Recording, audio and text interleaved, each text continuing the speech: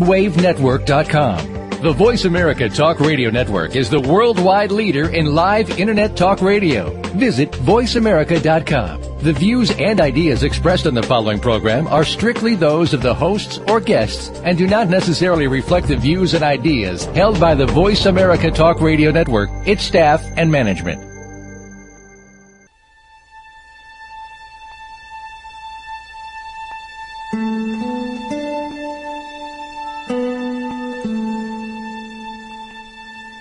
Good afternoon, and welcome to Authentic Living with Andrea Matthews. Over the next hour, you'll learn how to see your true self in the midst of life's twists and turns. You'll be challenged to think outside of the box when it comes to the mysteries of life. Now, here's your host, Andrea Matthews. Good afternoon, and welcome to the Authentic Living Show. You know, we talk about oneness a lot. There's a lot of Facebooking and LinkedIn information out there about oneness, even people that are not so New Age, New Thought, where those ideas have not sort of pervaded. There's mention from time to time, even on the media, about this idea that we're all one. But how do we bring oneness into everyday living experience? Well, our guest today has come to tell us how to do just that. She is Charlene Proctor, Ph.D., an ordained minister of spiritual peacemaking and a deeksha facilitator trained by the Oneness Guides from Fiji and India. She's the best-selling author of 3 books, including Let Your Goddess Grow, 7 spiritual lessons on female power and positive thinking, the Woman's Book of Empowerment, 323 affirmations that change everyday problems into moments of potential, and the topics of today's show, the Oneness Gospel, birthing the Christ consciousness and divine human in you. Charlene is comfortable bridging the gaps between all of the various world religions, so it doesn't matter what your flavor is. If you'd like to know more about how to embrace oneness in your daily experience, stay with us today. Charlene, welcome to the Authentic Living Show. I'm glad you're here and so glad to get to talk to you about this wonderful book. Thanks for having me. I'm so happy to be here. Well, I really, really enjoyed your book. It is a wonderful read, and it says so much that has to do with the merging of the various Eastern and Western philosophies about what is true and false about God and heaven and life on planet Earth. And so I really enjoyed it, and I would encourage our listening audience to go and purchase the book and read it, because it's a very, very good read. So thank you for your work on that book for all of us. Well, thanks. It was, as any book is, a labor of love. It took me a couple years to write it, actually, because of the travel and, doing the research. And obviously a piece like this requires an awful lot of reflection. Yeah, absolutely. Which is kind of where most of the spiritual and self-help authors, the good ones anyway, need to be. Because I think that our own experiences in life, our own challenges provide such a vast amount of rich and robust teachings that it's kind of hard for us to hold back and not share it with people. Yeah, at least the teachings, if not the events themselves, absolutely. Or just the events are challenging, I'm telling you. Yeah. Relationships, that's what's on my mind the last couple of weeks, how challenging they are, and how we continue to learn from each other in ways that surprise us and challenge us, to look within and draw upon our inner wisdom and our authenticity and all those things. And I for sure am not exempt from all of the things that everybody else is going through. I enjoyed writing the book. I enjoyed it very much. Well, I'm glad you did. I want to talk to you a little bit about some of the terminology you use first in the book before we go any further, so we can be sure that we're all on the same page with that. I really like the way you use the word kingdom in your book, because that word has been largely seen as a Western term used in Christianity only, but you use it in a much broader sense, I think. So, can you tell us what is the kingdom in your own words? The kingdom of heaven is what is inside you. Do you have a place in the book maybe that you've referenced? Because it's pretty big. Yeah, there's several places. I just kind of want a general overview. There's several places where you use the word kingdom, how we can access the kingdom.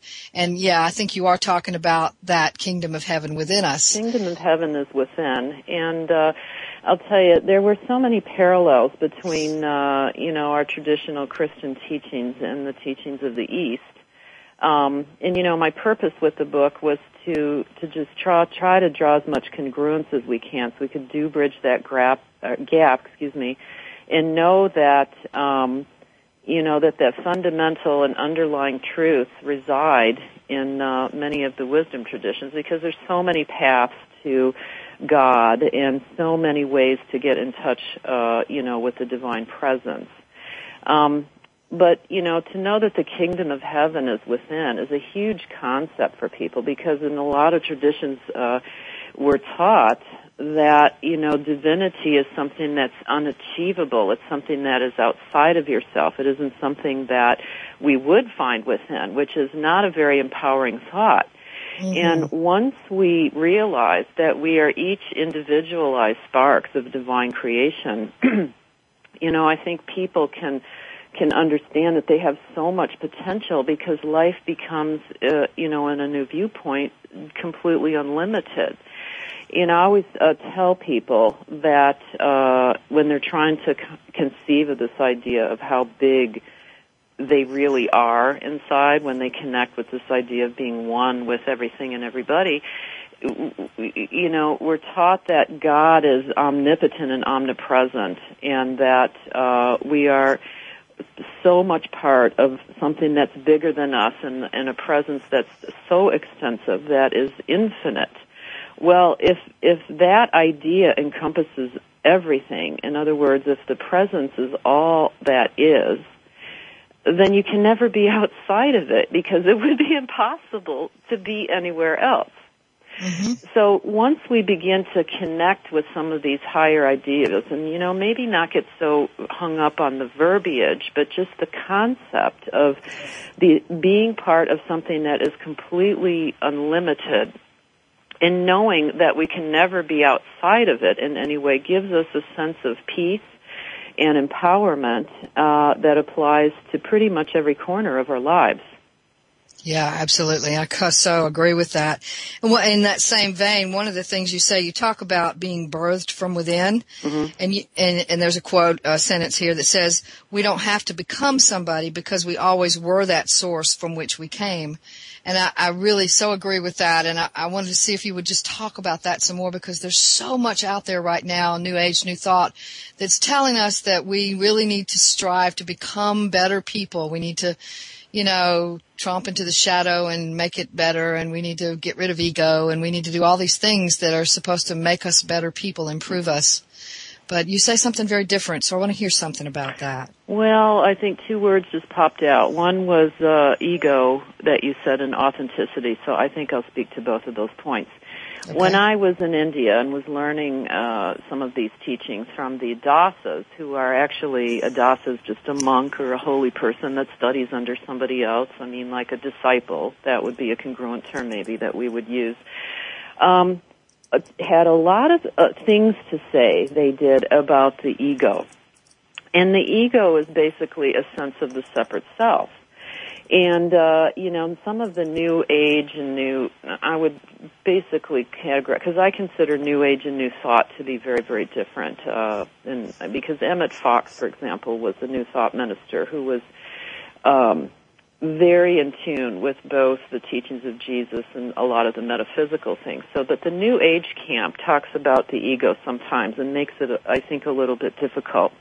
When they say that, we have to drill that out of ourselves. We can't have any ego. We can't have a sense of separateness. We can't have, a separate identity at all. And quite frankly, that's impossible, the mm-hmm. monks teach us in India, because we are, in fact, in a separate body. We have some content of our mind that is unique and individual to us.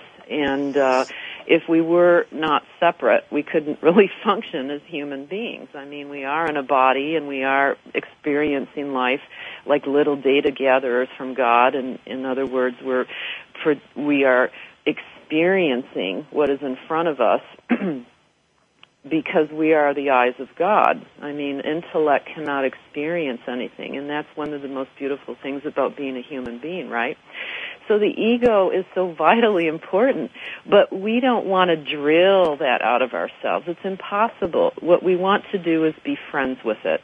And I wrote a whole chapter or two about that and how we could probably recategorize our attitudes and our thoughts about the ego. You know, obviously, you know, people in your life who have let their ego run crazy wild.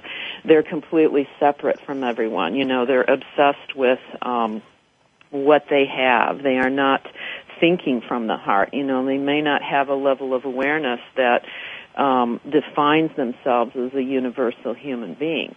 They've bought so much into their separate nature and not their unity, which is our real nature, that their whole lives become a series of experiences or exercises meant to measure their importance or their money or their career or their personal appearance against everyone else. And people who are ego-driven spend a whole lot of time championing their own individual causes and comparing their philosophies and religions and success, and then they begin to fret over who's right and who's not doing it right, who's on the right side of God, and it's absurd. So for us to release a certain part of that, I think, is necessary, because we still have to maintain our sense of separateness, but we can also put ourselves under this giant umbrella that there's a unity that binds us at a fundamental level. And then once we accept that simple idea, we're not going to be so concerned about who has the bigger house and car or keeping up with the neighbors. So right. we have to recognize that the ego does serve a purpose, but we just can't let it get crazy. We have to make friends with it. You know, we need to feed it once in a while. Right. You know, go do something that makes yourself feel really good and positive and important. You know, we just don't want to hurt anybody, but at the same time, we don't want to forget that we are part of this universal self and associate ourselves with this God self and to really fill ourselves up with it. And that's how we live a life of purpose. All right. Well, we're going to take a break now, and we'll be back in just a minute with more from Charlene Proctor about the Oneness Gospel.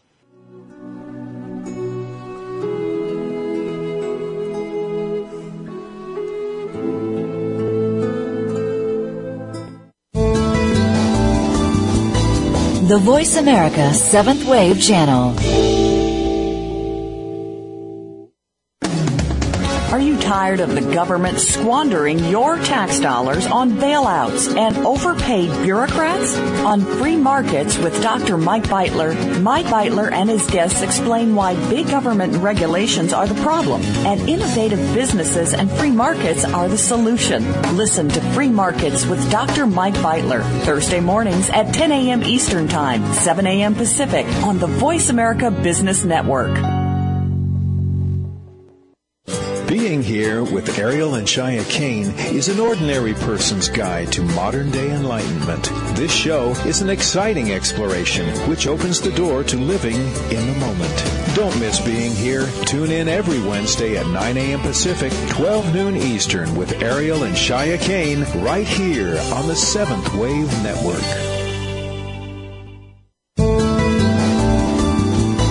The Voice America 7th Wave Channel. Be extraordinary. Be the change.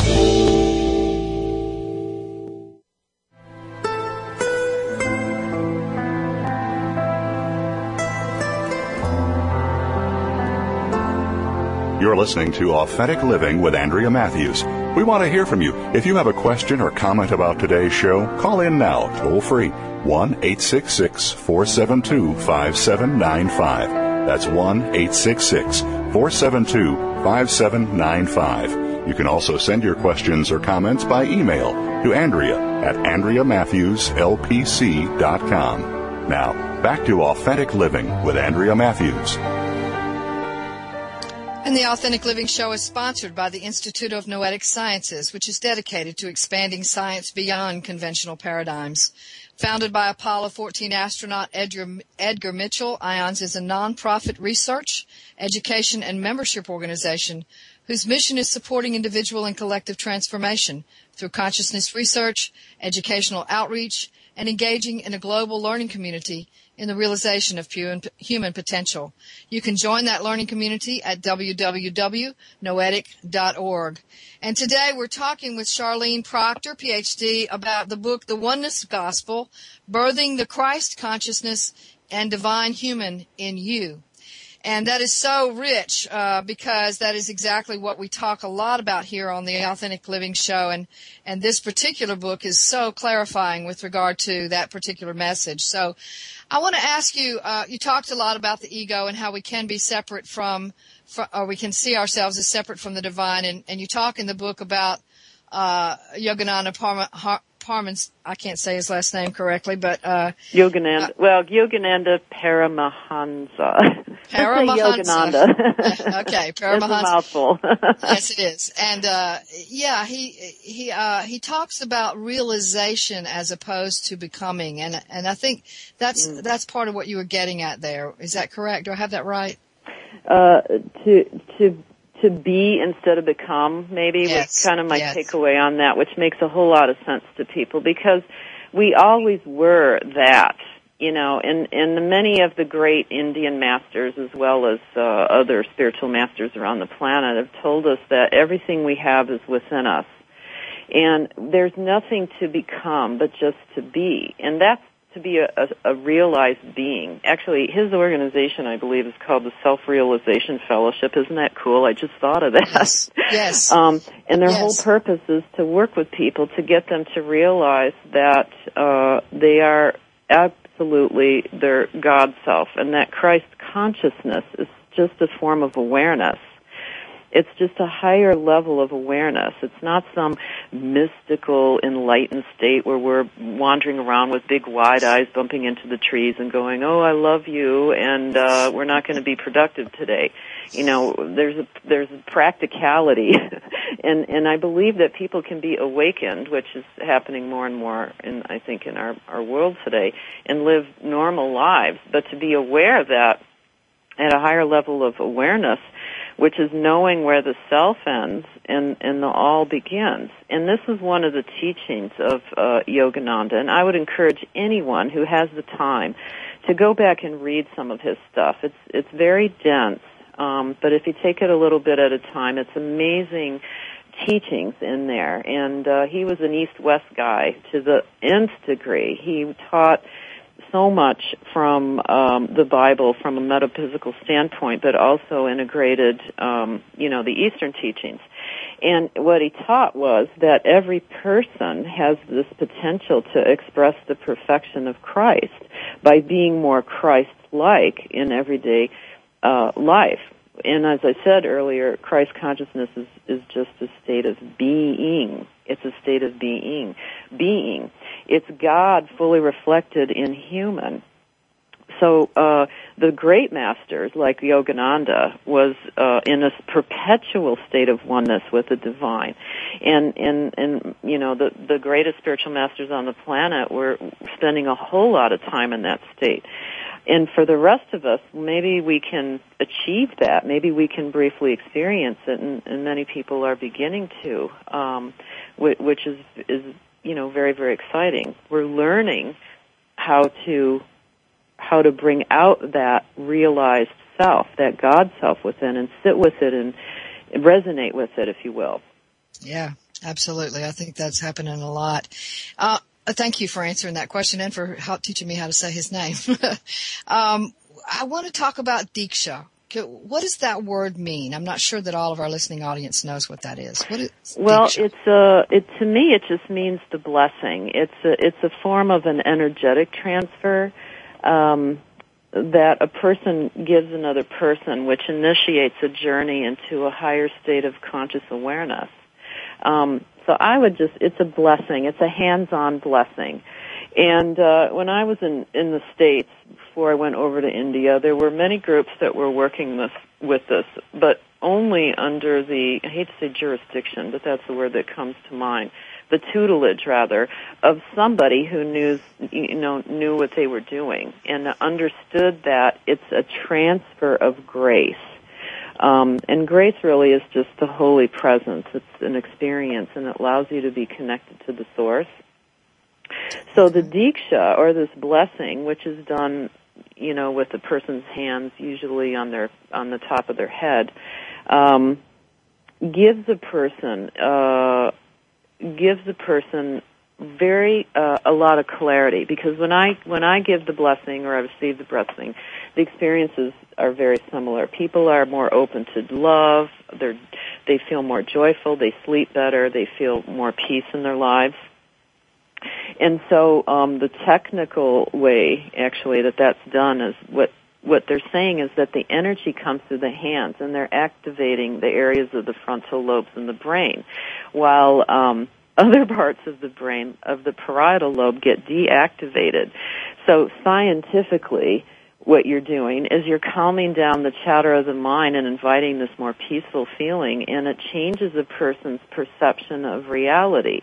And many people in the East call that the enlightened state. I would say my experience is giving the blessing is that people get up in the morning and call me and say, I have never slept better in my life. I feel so peaceful. I feel more intuitive. They've been able to release a lot of emotional charges in their bodies, which is just old drama or trauma that's been residing there for a while. And so there's a lot of people that are giving deeksha now. I think, as I said before, and I'm going to emphasize this, is that it should be somebody who actually knows what they're doing, because my personal take on it is that whatever energy that you are projecting, whether it's just sitting on the couch and thinking thoughts that reach across the globe or putting your hands on somebody's head, you have to be a very, very, very clean channel for that to be done properly, because our energy is exchanged between you and me and the person that's a dry cleaner and everyone that our lives touch. So I think it's important to have somebody who's trained to do it, and I would encourage people to seek it. There's plenty of deeksha givers around the planet, but it's an interfaith thing. It's not meant to be a religious gift at all. Mm-hmm. Yeah, and that's one of the things. Thank you. That's a real clear definition. One of the best definitions I've ever heard, actually. I think that there are so many of us out there talking about spirituality and what it means to be a spiritual person and what oneness is and how we bless each other and how we interchange with each other. And that brings up the idea of when we talk on, I get involved in a lot of these conversations online through LinkedIn and Facebook and things like that are discussions, and when we want to talk about interfaith, which is something your book so richly conveys, it's very hard to somehow convey that your attitude is one of a respect for anybody's journey, and but very often we get back the fear response, which has to do with well, you don't believe what I believe, so therefore you must be doing something wrong, and it's frightening and all that. So do you have a recommendation about how we can have some of these conversations with others who may or may not agree with what we're thinking, and not that it's our job to teach them, but rather just to talk? I think that everybody needs to adopt the philosophy with this particular idea that Bhagwan was teaching all of us in India. And you know what he said? He made it real, real simple. He said, there's 7 billion people on the planet, and there's 7 billion versions or images of the divine. Absolutely. And I mean, that was so simple, but it really stuck with me because it was such like Midwestern practicality. God is like a huge TV network, and I have a very hard time believing that he would only create one spin-off series. I mean, the divine presence, the all, is so amazing and magnificently diverse. And there is no way, in my opinion, that we could all be looking at our own spiritual journeys, our own personal transformations, our own evolutions that we have to go through in this particular incarnation, and all be on the same page. It's virtually impossible. It will never happen. We have too many cultures and ideas, and if we were all thinking the same way, life would be awfully boring. Yeah. And I think people are just not very practical about it. I mean, this leads you back to the whole thing we talked about the ego, about the sense of separateness, where some person has to be right and another person has to be wrong. We're all on a spiritual journey. I mean, really, the spirituality or the interfaith idea is a personal search for the meaning of life, related to some transcendent power that everybody defines in their own manner. And I think practice is much more important than defending any specific beliefs as representing the truth. So we have to be more patient with each other. We have to really reach out and look for the congruency. I mean, obviously there are some wisdom traditions out there that I wouldn't even call very wise, because they're all caught up in cultural conditioning, and there's a big part of it that they want to hurt another human being. There's no joy in that, obviously. Mm-hmm. I think a lot of it is conditioning from culture. And so with that being said, I think that those parts of wisdom traditions are not interested in any type of interfaith perspective. They're interested in power and a whole variety of other issues that we can't possibly understand. But if you honestly look at some of the truths, the really basic fundamental truths in parts of those wisdom traditions, you're still going to see the same stuff that we're seeing in New Thought and Christianity and everything. Yeah. So, I mean, I think you would agree with me by saying patience and a broad perspective is the way we need to approach things, and to just think a little bit and be practical about it.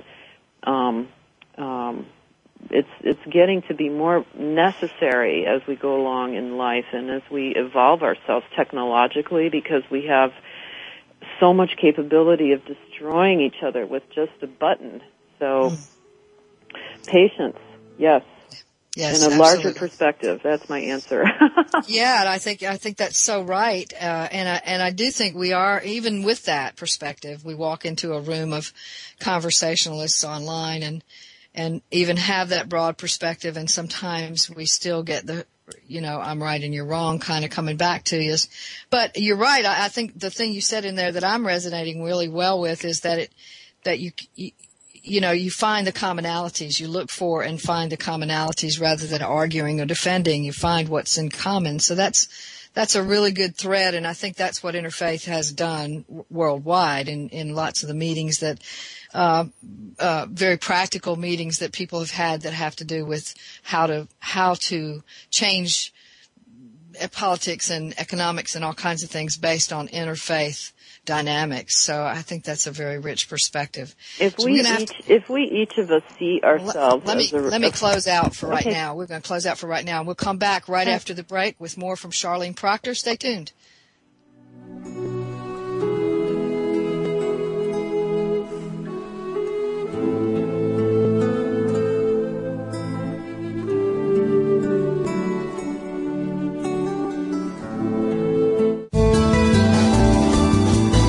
This is the Voice America 7th Wave Channel. Frankly Speaking About Cancer is a program designed to empower survivors and their caregivers to deal with the social and emotional challenges of cancer. Drawing on resources from wellness communities throughout America and abroad, the show will invite physicians, researchers, nurses, social workers, patients, and caregivers to share their advice on how to live a better life with cancer. Join host Kim Tibaldo, President and CEO of the Wellness Community, Tuesday afternoons at 1 p.m. Pacific Time and 4 p.m. Eastern Time on the Voice America Health and Wellness Network. Are you feeling slammed and suckered in today's stock market? If so, then you need to tune in to Profitable Investing with Jordan Kimmel. Every Thursday at 8 a.m. Pacific Time, Jordan Kimmel will train you in what you can do to beat up the big boys on Wall Street, as well as share his secrets to success so that you can buy and sell like a profit-pumping pro. Grab the bull market by the horns and listen to Profitable Investing with Jordan Kimmel. Every Thursday at 8 a.m. Pacific Time, right here on the Bottom Line in Business Talk, Voice America Business. Be visionary. This is the Voice America 7th Wave Channel.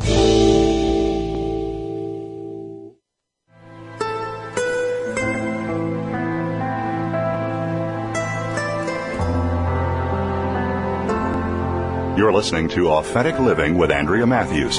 We want to hear from you. If you have a question or comment about today's show, call in now, toll-free, 1-866-472-5795. That's 1-866-472-5795. You can also send your questions or comments by email to Andrea at AndreaMatthewsLPC.com. Now, back to Authentic Living with Andrea Matthews.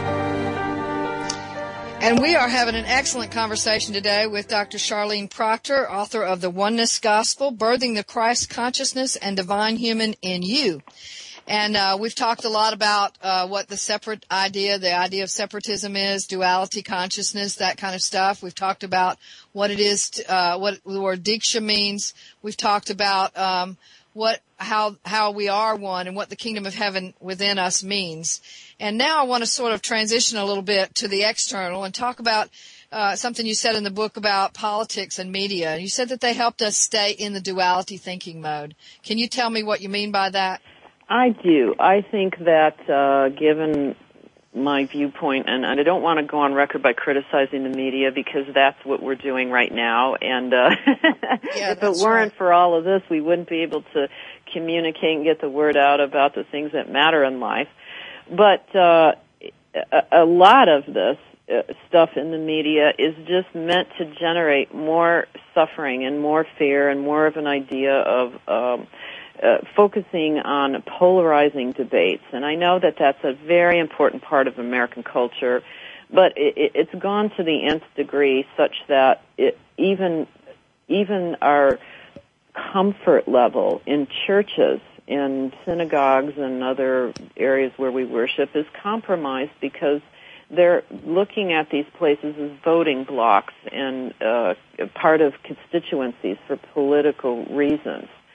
I had a friend who is a practicing Catholic, and he was very offended. He told me last year or the year before when he went into his church, and in the lobby there was a sign there that said, well, if you believe in certain things, and these were of political origin, that you really weren't welcome to worship there. And I thought, that is just unbelievable.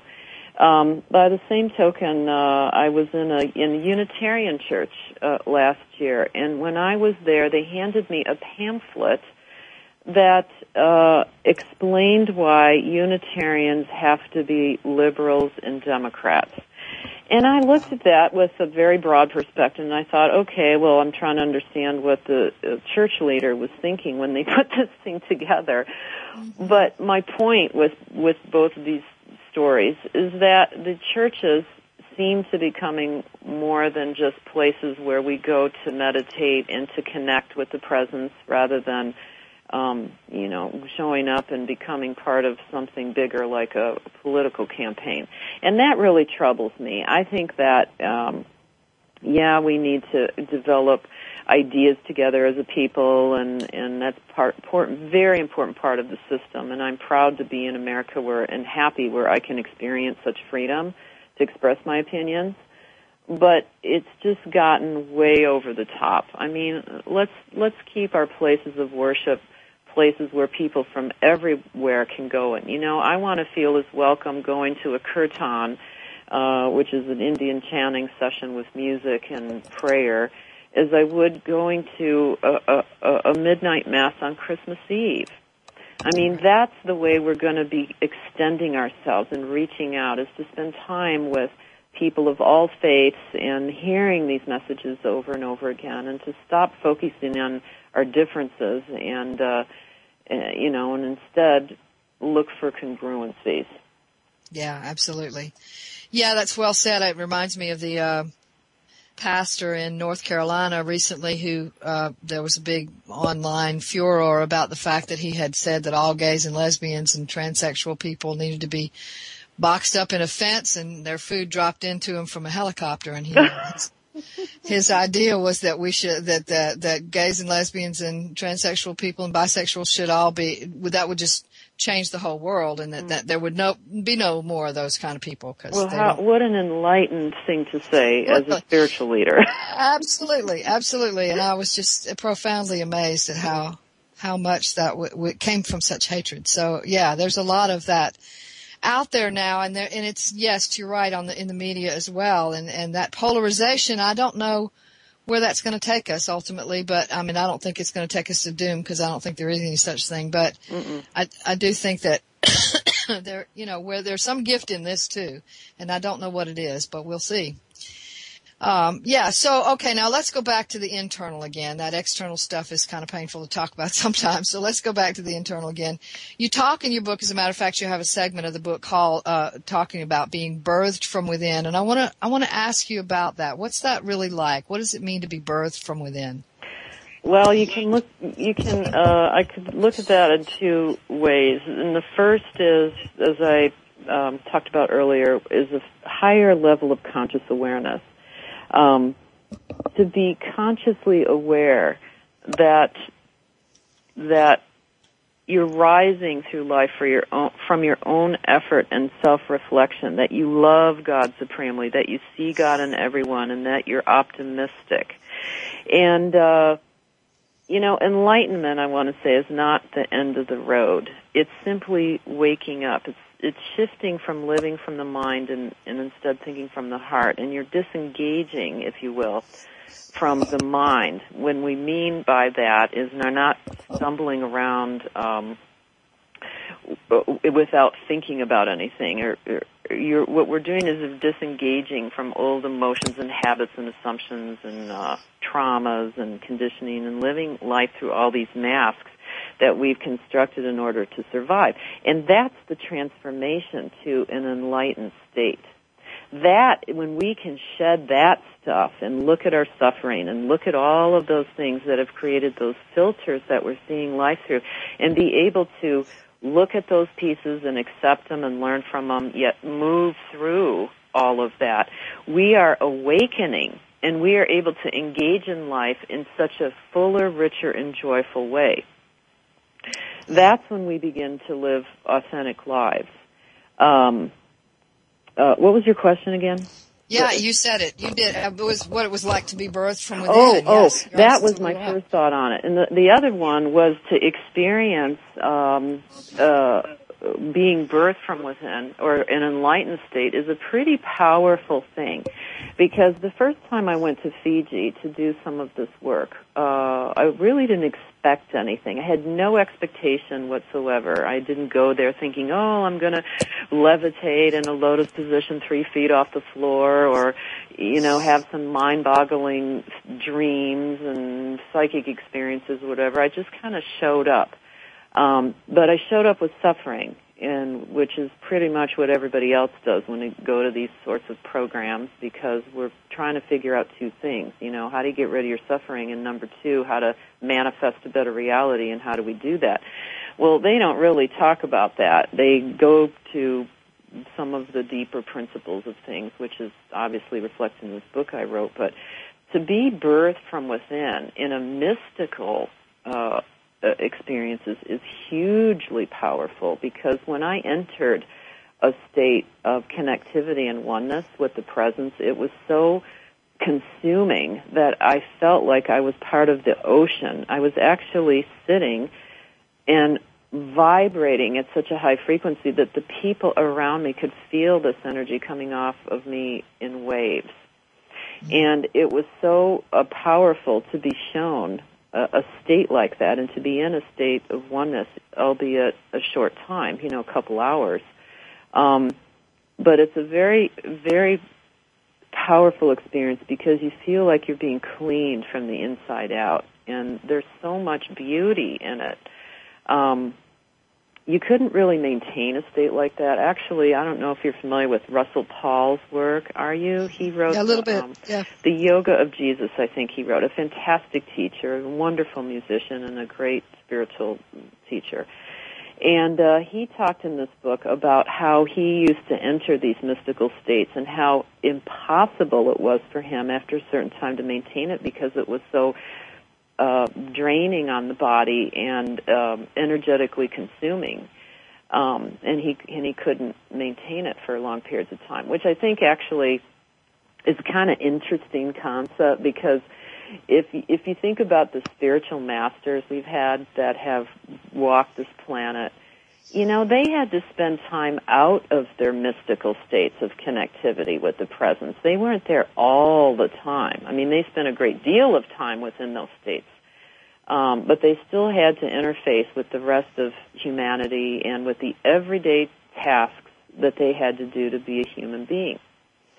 So to be birthed from within energetically is I think, an experience that was, anyway for me, was meant to show me that there is a presence and there is a God, and this presence is working for us constantly. The minute we need or want something, and the minute that thought goes out, there's like a little Rubik's Cube that is intricately turning and making these things happen for us, because we are in a co-creative relationship with this presence. We don't live life by ourselves. We are consciously co-creating with the presence at any given moment. So anyway, I wrote a little bit about that experience in the book, and I hope readers will enjoy it. So yeah, it was a neat experience, the birthing part. But yes, the birthing, like I said, is also about shedding your suffering. Yes, absolutely. And, we want to spend some time after this break talking about that shedding your suffering a little bit. I think that's a really important place probably to leave off. And we don't have but just about, 30 seconds before the break. But I want to say this. What you're describing sounds like the same, at least terminology that was used when people talk about being born again in the Christian sense. And there's that connection, the bridge between the two faiths that you were talking about earlier, a place where we can connect, because that also is considered to be quite a powerful emotional as well as depth experience that sort of puts people in touch and makes them feel cleansed and freer and more alive. And, of course, there's some duality thinking that might come along with any of those that we have to engage in, but that process is one in which we become who we actually are, I think. And so, yeah. All right, well, let's take a break, and we'll come back in just a few minutes with more from Charlene Proctor on the Oneness Gospel.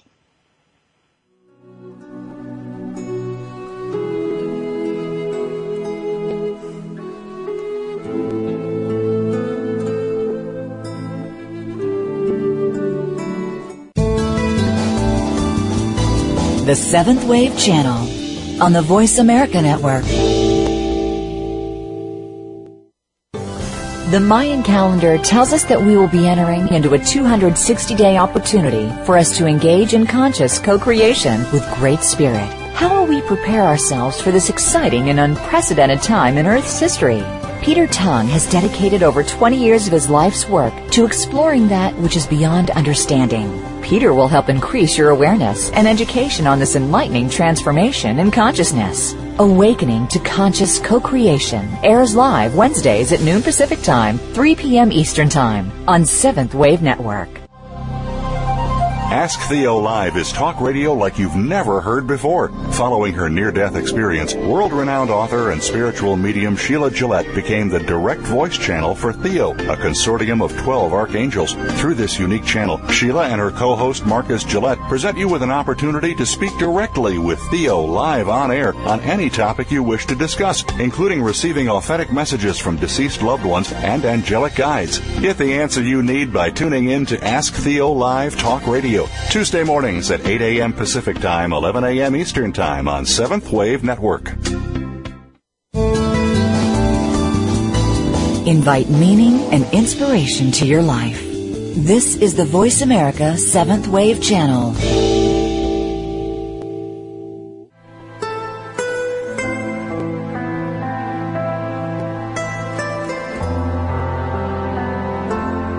You're listening to Authentic Living with Andrea Matthews.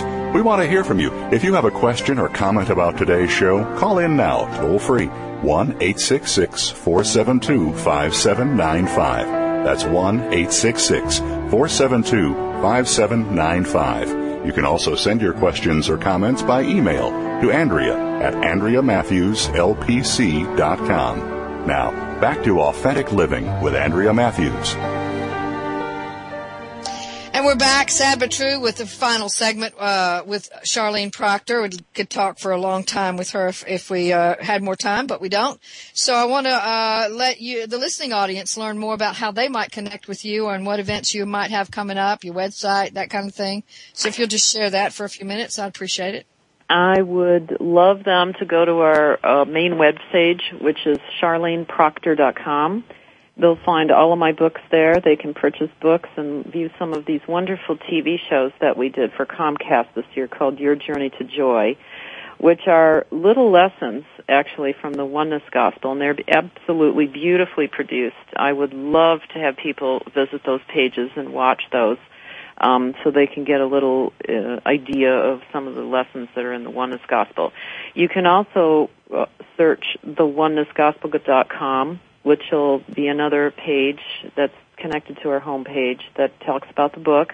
We're available on Amazon and every type of e-book format you could possibly imagine. So we encourage people to connect with us, and if all else fails, just shoot us an email at TGN, that stands for The Goddess Network, TGN at charleneproctor.com, and we'll help you out. All right. Well, I hope that the listening audience will take advantage of that information. And so I want to talk a little bit before we go today about a concept that I know that a lot of people who are thinking about oneness and what it really means are concerned about, and that's the concept of suffering. And the East and West have different views of suffering. So how can we come to a clear version of what suffering really is, and is there anything we can do about it? Well, oneness is being completely aware of God within yourself. And I love being able to say that, considering we started off our talk with the kingdom within. But that the oneness is being completely aware of God within yourself. It's so simple. And a lot of our suffering is our belief in separation. Separation from the good or from God or consciousness. And the East, or the India East that I study with, feels that part of the Western approach to suffering is that we're really not fully living this oneness or this connection or being full of ourselves when we don't live through the present moment and feel the pain of it, if there is pain, and then thoroughly embrace it. And the East is teaching us that we in the West are experts at suffering management. We don't want to look at our suffering. We don't want to go back and experience our emotional trauma, which, as you know, takes a physical toll on a human being. And we carry all that in our energy layers or our koshas in our bodies, and it perpetuates disease, and it clouds our viewpoint about what we're doing, and it becomes a lot of lenses that we're viewing life through, so we can't be fully present. And we in the West don't want to deal with any of that. We are experts at suffering management. We stuff it, we go to therapy, we drink, we eat, we run away, we'll watch more TV, we'll internet shop, we'll look for love in the wrong places or get mad at our families or complain or whatever. And we don't want to face our suffering head on. And nobody wants to do it. We don't want the suffering we don't want it to fill us and feel it and stay with it until it passes, and we don't want to take a look at it. And we think the way to deal with suffering is to contain it into management, to manage it, and that's not the key to living in joy and to fully experiencing life. So we have to push through our suffering, and I think that sometimes we need processes that help us, and certainly the ones that I went through that helped me write the Oneness Gospel were part of it. But we have to remember that we're designed as human beings to release our suffering and all of these emotional charges. I mean, if we weren't designed to move through our suffering, the human race would have ended millions of years ago. We're physically capable of doing it. But we have to be willing to release the past and choose the present moment for that. And that takes a little discipline and prayer and meditation and maybe some deeksha or however people have to find that. And further, I would say, since we are talking about oneness, that we have to practice seeing ourselves as beloved aspects of creation. And the more we do that, and the more we embrace our true selves, which is spirit, and this divine unitive substance we've been talking about, we're going to have that assistance in moving through our suffering. It's going to help us cruise through it a lot easier. You know, there's a thing that just came to mind, but when we're teaching chanting in some of these concepts and workshops a couple years ago, I used to teach this chant called Ung So Hung, and it's a really beautiful song, and it's a very sing-songy type of a prayer.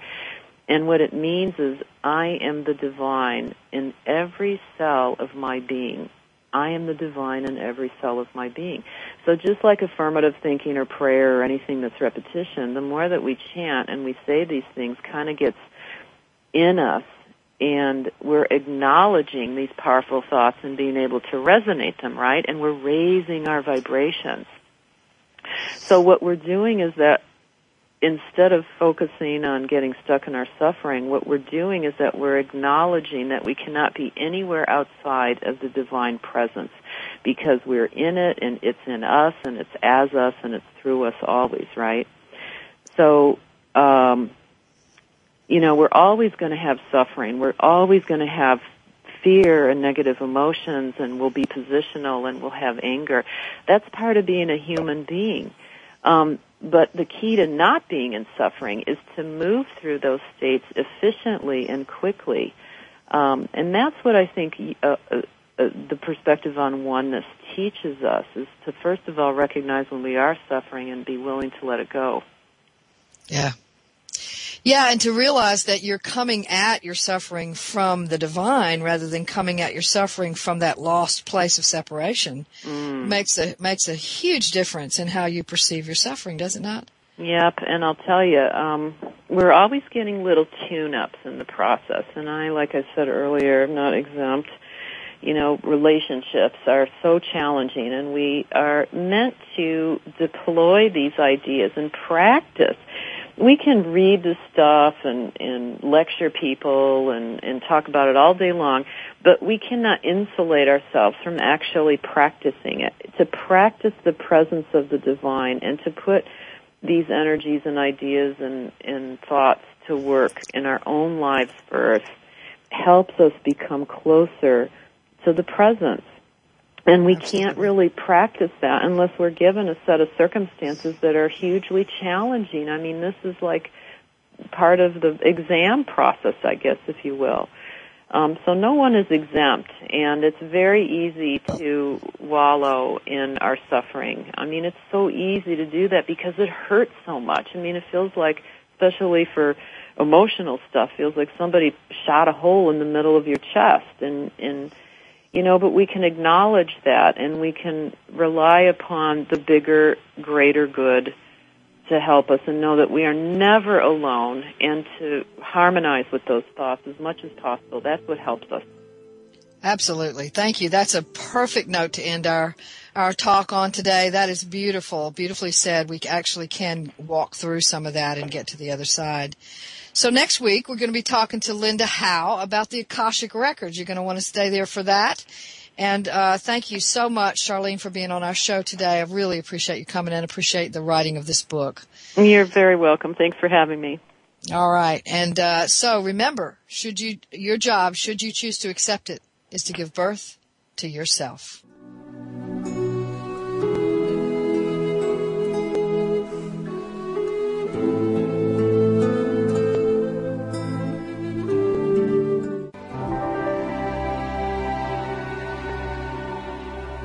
Thanks again for listening to Authentic Living with Andrea Matthews.